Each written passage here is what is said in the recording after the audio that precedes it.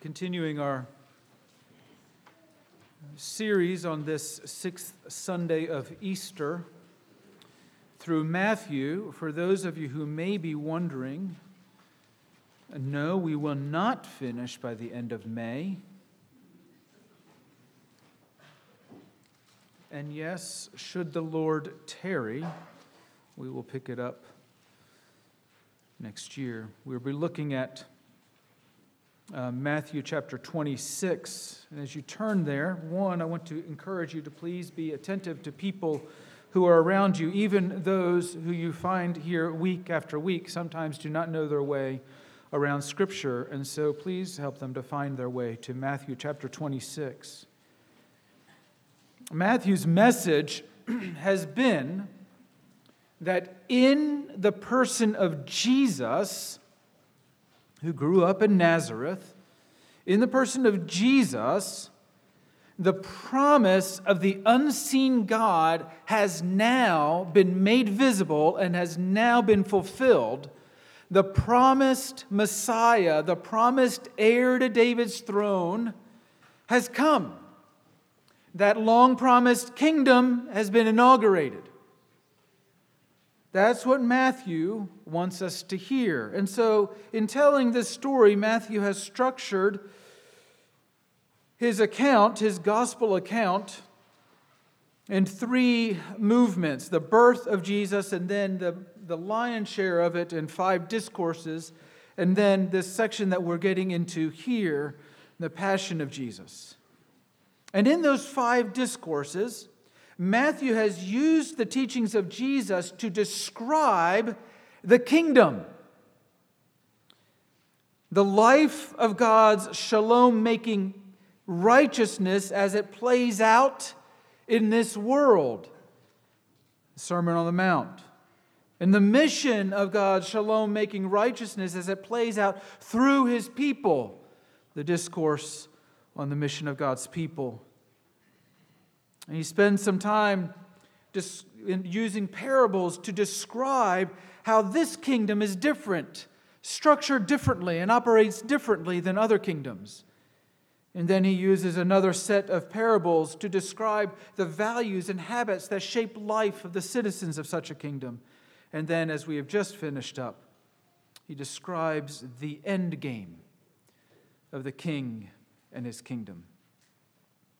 And so in our passage before us today, Matthew is picking up a theme that he has been quietly hinting at throughout his gospel, and that is he pulls the curtain back so as to show us the workings of a great kingdom conspiracy, in fact, a great conspiracy of the kingdoms of this world that has been operating in the background in opposition to Jesus since the birth of Jesus.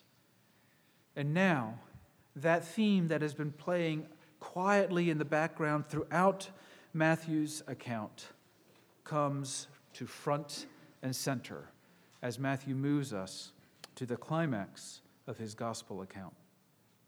So read with me Matthew chapter 26, verses 1 through 5.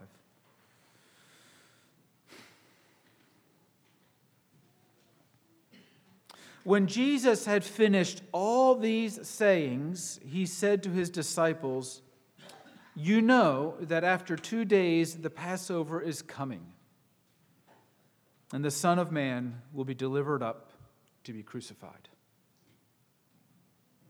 Then the chief priests and the elders of the people gathered in the palace of the high priest, whose name was Caiaphas, and plotted together in order to arrest Jesus by stealth and kill him. But they said, "Not during the feast, lest there be an uproar among the people." Brothers and sisters, this is a passage of good news for us, his people, so let's go to him in prayer. By your Spirit, O God, rescue us from our distractions. Turn our eyes, the eyes of our heart, turn our attention to this, your word. For by your word comes life.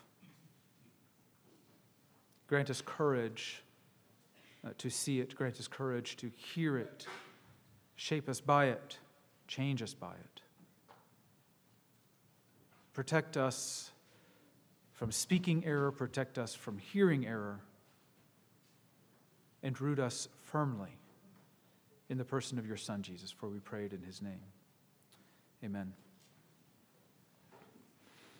Do you ever have one of those days or one of those weeks where you are convinced that there is this massive secret conspiracy set up to thwart your every plan and movement?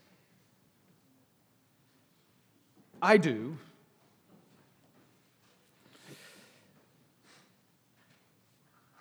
Conspiracy theories abound. But let me just give you some of the conspiracy theories that I believe are in existence that I encounter almost every day. For example, I am firmly convinced that there is someone who is given word that I'm on the road. And their task is to drive just in front of me with a little device. And just as they pass the traffic light, they press the device and the traffic light turns red. Every time. I know. Probably one of you. I'm pretty convinced of it. And then there's the conspiracy. You know you've had it. And you know it's true. Don't deny it. It's true. When there's a traffic jam, everyone is in the know about which lane is going to move fastest, except for you. Right? It's going to be that lane. Nope, it was your lane. It's going to be that lane. Nope, it was that lane. Burns me up. They're out to get you. Just because you're paranoid doesn't mean that they're not out to get you. On a slightly more serious note, there is the conspiracy that many of you in this congregation know about. In fact, I think you're part of it. And that is this: that if any given area in this country needs significant precipitation, just have the Gilchrists invite another family to go to that area and camp. Because there will be a hurricane, there will be a tornado, there will be a blizzard. Northern California has just sent me a letter just saying, would you please invite somebody to come camping in Northern California? We need the weather. I'm convinced of it. So much so, in fact, that I will not actually invite anybody to go camping anymore. Conspiracy theories abound. Sorry, I love you all, I just won't go camping with you. Conspiracy theories abound. Part of my looking around had me looking up conspiracy theories. Did you know that according to a 2013 national survey, there are about 12 million Americans who, I can't even bring myself to say this one, who believe that the world is run by reptilian elites. Justin Bieber is one of them. I am not kidding you. There was an article posted in Australia about eyewitnesses who actually saw Justin Bieber transform into his lizard and back. Because he's part of the reptilian elite. In fact, there's another site that posted another article, which was since taken down, in which it was a video that surfaced that showed Justin Bieber blinking like a lizard. Proves the point. That's it. Our world is controlled by reptilian elites. And given the way some of our leaders look, we might actually believe that. More believable, however, is there's this notion that a secret group. Now, I recognize that I'm putting you at risk by sharing the secret with you. And so I may have to kill you afterwards. But there is apparently a secret group known as what? The Illuminati. Oh, we've heard about the Illuminati that are controlling the world. This goes by various names. Sometimes it's the Freemasons. Sometimes it's the Jews. Sometimes it's the Bilderberg. Sometimes it's the globalists. Those evil globalists. Here's another one. Chemtrails. You know those lines behind flying jets? Did you know that those are really chemicals by which they are controlling our thoughts? Did you know that? That's why we're such a peaceful nation.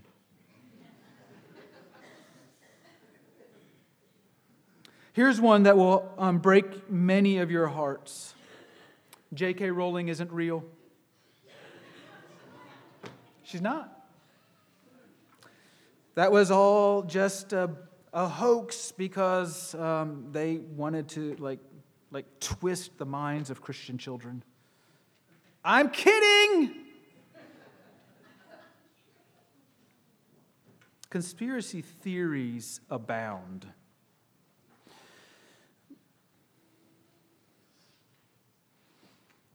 In an age of cynicism that suspects even the possibility of truth, conspiracy theories abound because they gain traction.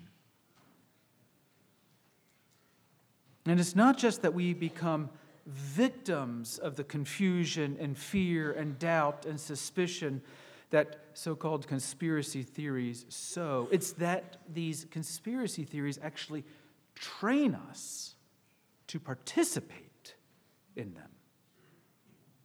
Wittingly or unwittingly, we suspect all people and all claims to truth and reality and fact, and imagine truth and reality claims to themselves be a part, as we were just talking about in Sunday school, of a large conspiracy to brainwash us and to take us captive. And nobody could make me believe that there's an absolute knowable truth. Not only do we become victims of this evaporation of truth in a world of cynicism, believing that wonder and worship, therefore, is naive and boredom and suspicion is wise, we become unwitting participants in actually perpetuating the lies. And just because conspiracy theories as such abound, which undermine truth, love, and life, does not mean, however, that there are not actual conspiracies. It's just that there are fewer than we imagine, and most of them are of no consequence. But some of them change the world. In fact, the proliferation of conspiracy theories itself is part of a larger conspiracy of misinformation and disinformation to sow doubt, to sow fear, to sow confusion, to sow distrust, to sow suspicion, to sow animosity, and to sow division among God's people and throughout His world, in order to keep us paralyzed in fear and distracted and blinded from the real conspiracy, to undermine the coming king and his kingdom and enslave his citizens. Sometimes, though, we find that the conspiracies in which we participate and by which we are victimized, like the conspiracy of hatred and evil perpetrated against Joseph by his brothers, is somehow taken as though there's a counter-conspiracy happening. And it becomes used as a part of someone else's conspiracy. So it's as though we become double victims.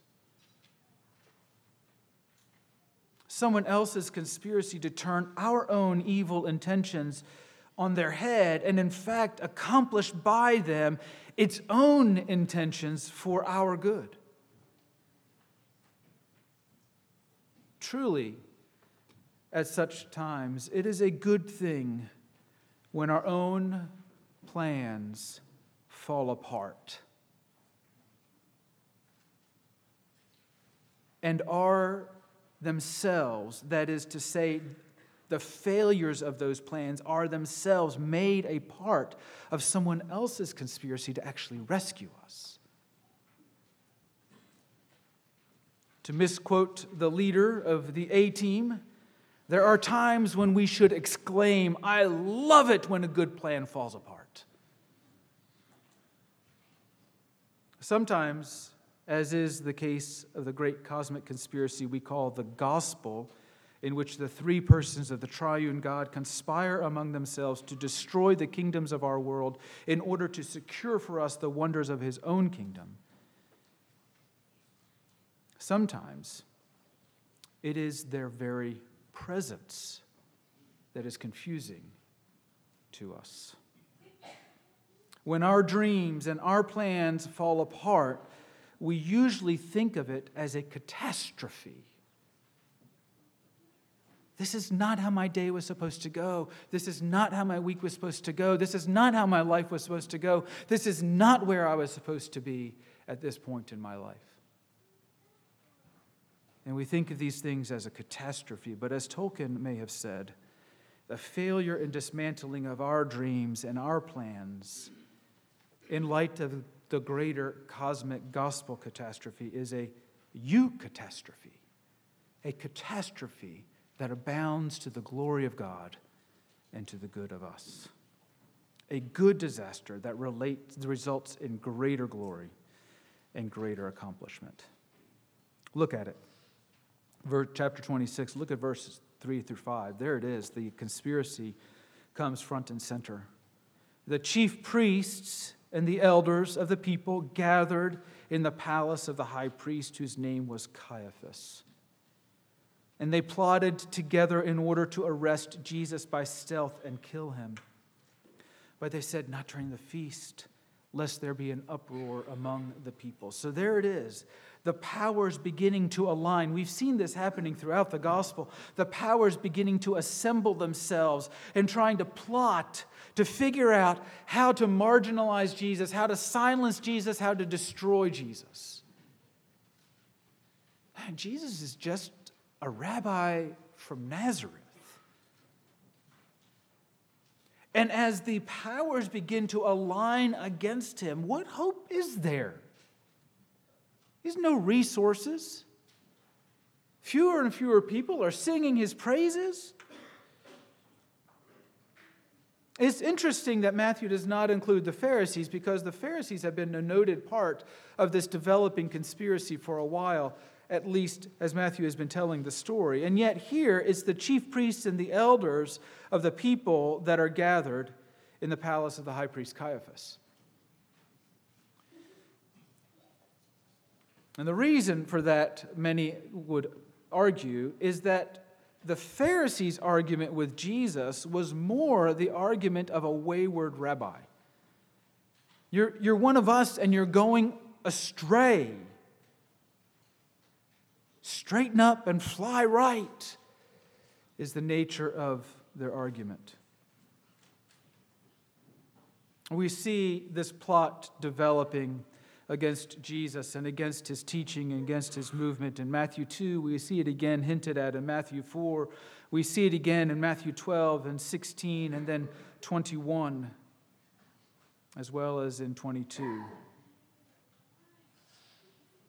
So what is happening here is not new. It's certainly not new to Matthew's theme. We've seen it coming.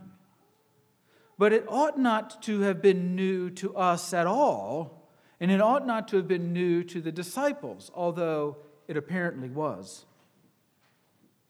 Because it is a theme that has been developed throughout Scripture since the days of the garden.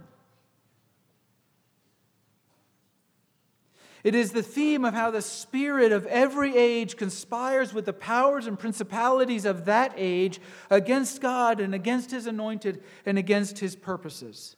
This is the conspiracy we see unfolding against Joseph. This is the conspiracy we see unfolding against Daniel, unfolding against Jeremiah, unfolding against Ezekiel, and against Nehemiah, and then later against Paul. All of those and more besides are historic demonstrations of what the psalmist refers to in Psalm 2, that the raging nations have risen up and joined together in schemes against God and against His anointed. What is happening here in verses 3 through 5 is not new. It's not unique. It is not unique to a special class of evil people.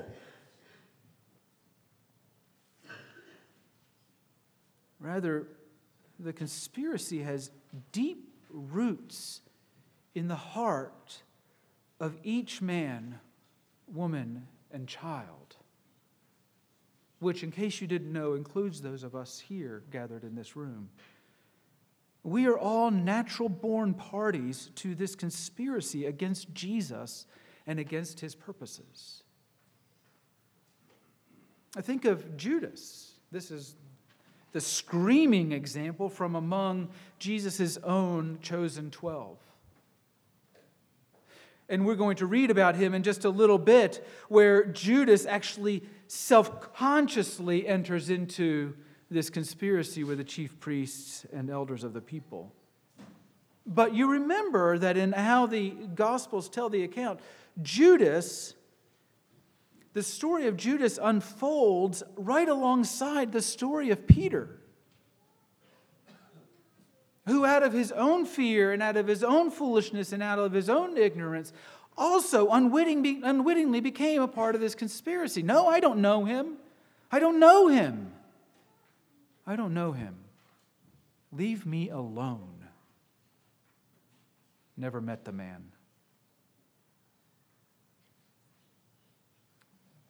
I told this story just a few weeks ago, but it continues to resonate in my mind. When I was in Ghana a couple months ago, had the privilege, if you can call it that, of going to one of the slave castles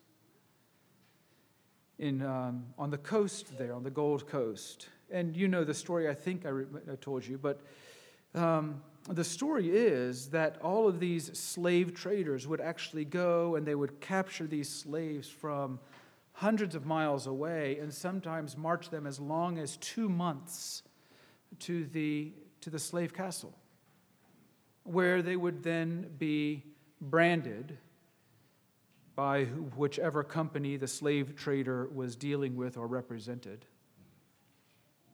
They'd be divided up, stacked like cordwood in horrible conditions. And you remember me telling you that in this particular castle, which was built by the Portuguese, but then later purchased by the Dutch, when the Dutch came in, they needed a place of worship. And so 3 stories above where the slave women were held, they built a sanctuary where they sang praises to God. Out one side, they would look at the beautiful ocean vistas, and through the windows of the other side would come the sounds of the women far below. It was a stunning thing. As a direct heir of the Dutch Reformed tradition, I find myself stunned. But then, as we went down into the castle, we went to this place which was the branding room. And slaves were branded there. Some were branded with the insignia of the Dutch East Indies Company, sometimes with the West Indies Company. I forget the various companies. But then one of the brands was the brand SPG. SPG. The tour guide mentioned it in passing and went on, and I said, "Excuse me, what did you just say?" It was SPG. I said, "SPG? What does that stand for?" "Oh, that stands for one of the most prominent traders of slaves. Really? Yes, the Society for the Propagation of the Gospel.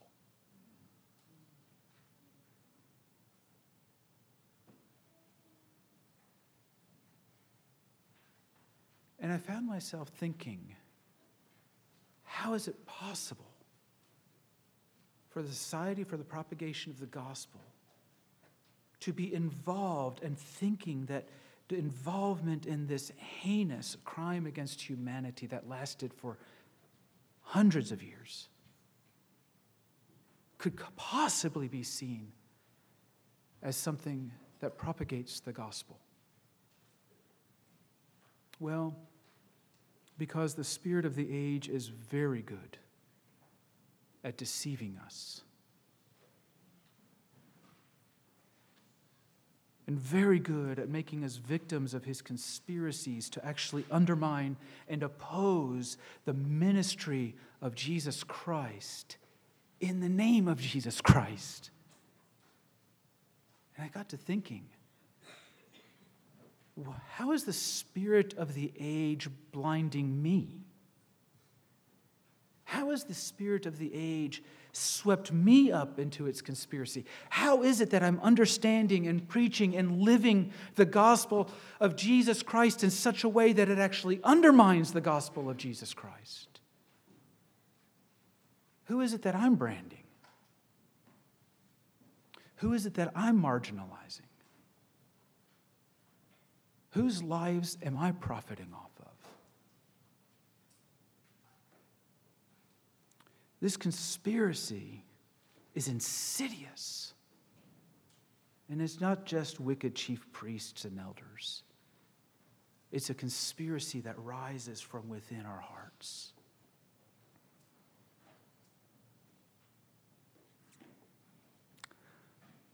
Which is why it is so stunning to see how Matthew pitches this climactic event.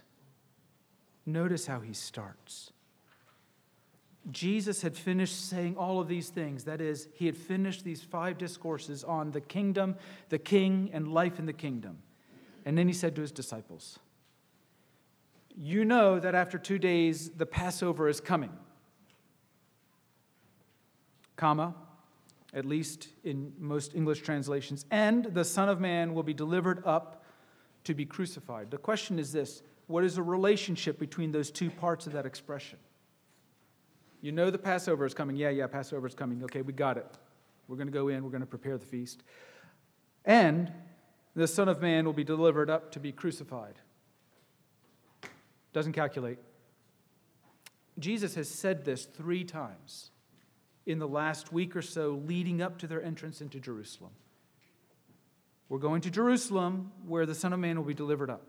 We're going to Jerusalem where the Son of Man will be betrayed and suffered. We're going to Jerusalem where the Son of Man will be killed. We're going to Jerusalem. Blind, deaf. But now Matthew, after the events, is looking back and he's recognizing that what Jesus was saying there was that the Passover is coming, and the time to which the Passover looked for hundreds of years is here. The Passover lamb himself is to be offered up.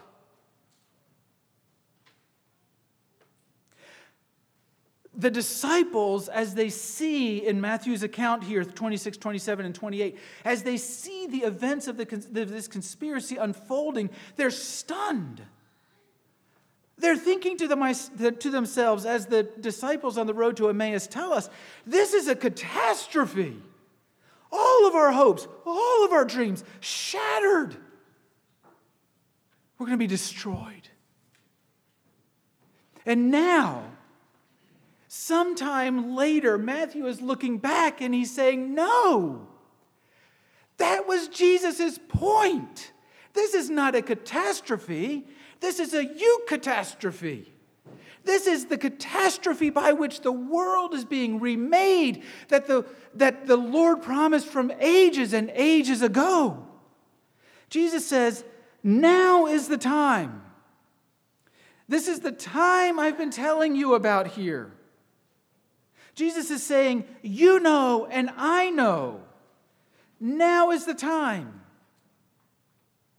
It's not just that Jesus could read the tea leaves and know what was happening. It's that Jesus knew it because Jesus planned it. This catastrophe that was unfolding is unfolding according to His design. He's the one that holds the cards. He's the one that is playing every move. It's like when I was playing chess with my dad. He would make his move, and I would make my move, and like the Jedi chess player that he was, he would go, I'd take my move back. And I'd move this, take my move back. And I'd move that, take my move back. I'd move this. Good. Then his move. And I'd make my move. That is not the move you think it is. And that's what's going on here. You see, my dad was playing both sides of the board in that game. And that's what Matthew realizes now, after the fact. Life is lived forward, but it's understood backward, and now looking back through the lens of the resurrection, Matthew understands Jesus is playing both sides of the board here. I've known about it. I've intended it. I planned it. This is not something that is happening to me. It is something that I am doing for you. The Passover is coming. You remember, the Passover is the great celebration of God's mighty act of redemption in rescuing His people from Egypt. And the angel of death would pass over the Jewish houses that had blood on the doorposts. And so every year from then on out, the Lord had them celebrate that. Now, for years and years, the Jews celebrated in memory of God's great redemption. But that redemption and the celebration of it year after year and after year was not a memory, but it was a prophetic anticipation of this day. It wasn't just remember what God did and maybe one day He'll act again. It was, this is our God. This is how He acts. And when you play out the Passover drama after year after year after year, what you are playing out is the way our God will act in the future. And His name is Jesus. Jesus is saying to His disciples now, all of those years of practicing the Passover drama have come, and now the game is up. It's time to play. And now the Paschal Lamb is delivered for sacrifice. You see, it's not that Jesus was like the Paschal Lamb. It was like the Paschal Lambs were like Jesus. He is the reality. He is the substance of our hope. He is the substance of Israel's hope. And that is what's going on here as Matthew opens up this climactic account in the last several chapters. He's saying the Passover feast is now here and celebrated because Jesus, the long hungered for Paschal Lamb, has been delivered.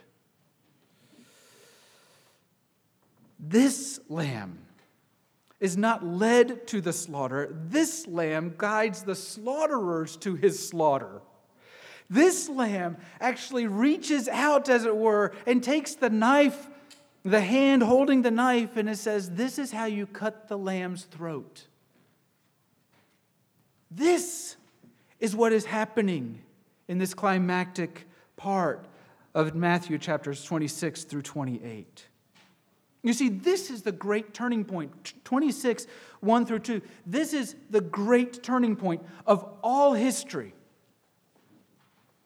This is the great but God of Ephesians chapter 2.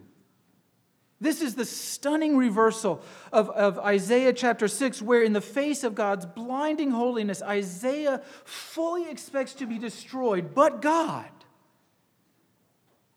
comes to him. And he takes a coal from the altar and he says, your sins are forgiven and you're washed clean. This is Matthew's way of saying that. Or think of the evil conspiratorial scheme of Haman to destroy the Jews in Persia. You remember that he hated them. He hated, now I'm blanking on his name. What's his name? Thank you. Mordecai. He wanted to destroy Mordecai and all of his people. So he hatches this amazing scheme and it's going great. But God has in the right place and at the right time a timid and terrified woman by the name of Esther. But God. Or perhaps most clearly and most stunningly, think about the stunning words of Joseph to his brothers as recorded for us in Genesis chapter 50. You remember what happened. Jacob has died, that is their father, and the brothers of Joseph now quite reasonably think Joseph has the power to take his vengeance on them because now dad is dead. Because they have perpetrated horrible evils against him, horrible wickedness against him. There's not a single person in this room who would blame him for taking his vengeance upon them. He would have been justified in doing it. He had the position and the power to do it. Yet, he was aware of dimensions of his life circumstances and the realities of the world around him, of which they and we, when we're honest, don't seem to be aware at the moment of their most profound fear.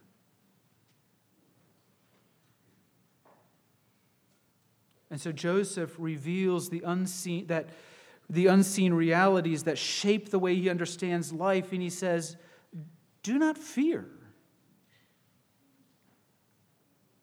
After all, am I in the place of God?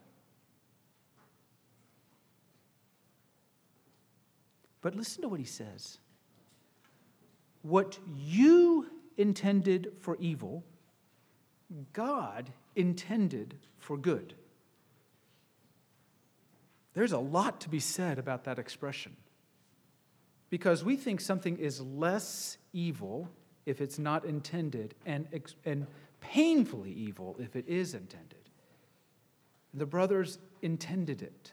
They planned it. They schemed it. They conspired together to destroy Joseph. And what they intended and conspired to do to destroy Joseph, God intended as part of his greater conspiracy for their good. See, we tend to look at this and say, oh, all things work out for Joseph, and now he's the king of Egypt, and so that's a wonderful thing. Praise the Lord. Romans chapter 8 fulfilled. But that's not what he's saying. What he's saying includes that, but is much bigger. And he is saying what you intended for evil, God intended for your good. He took their evil intentions and flipped them on their heads so that they may survive. Why? Because our God made a promise. And it was a promise to love this people and to care for this people and make them a people of his blessing. That is a stunning eucatastrophe. All of their plans came to naught so that his plans might come to fruition. That is a catastrophe of epic proportions that none of us can really think or imagine. That is the gospel. That is the great gospel conspiracy of the triune God's glorious love in Jesus. That he takes our worst moments, he takes our worst failures, he takes our worst intentions, and he flips them around on our head that we may know his best. That is what is happening in the first two verses of Matthew chapter 26. Kids, I know you don't understand it now, but the Passover is coming, and it's time for the Lamb of God to be slaughtered, so that this great conspiracy could be turned on its head and all things can be made new. Brothers and sisters, that happens on a cosmic level, that happens on a macro level, and it happens on a micro level. It happens in your day-to-day plans. It happens in traffic jams. It happens at traffic lights. One of the things I love to do, because I'm a self-righteous, I can't say the rest of that person, is just to go slowly from traffic light to traffic light and then look at the car next to me who had sped around me, cut me off in traffic because they just had to get there. How'd that work out for you? I'm right here.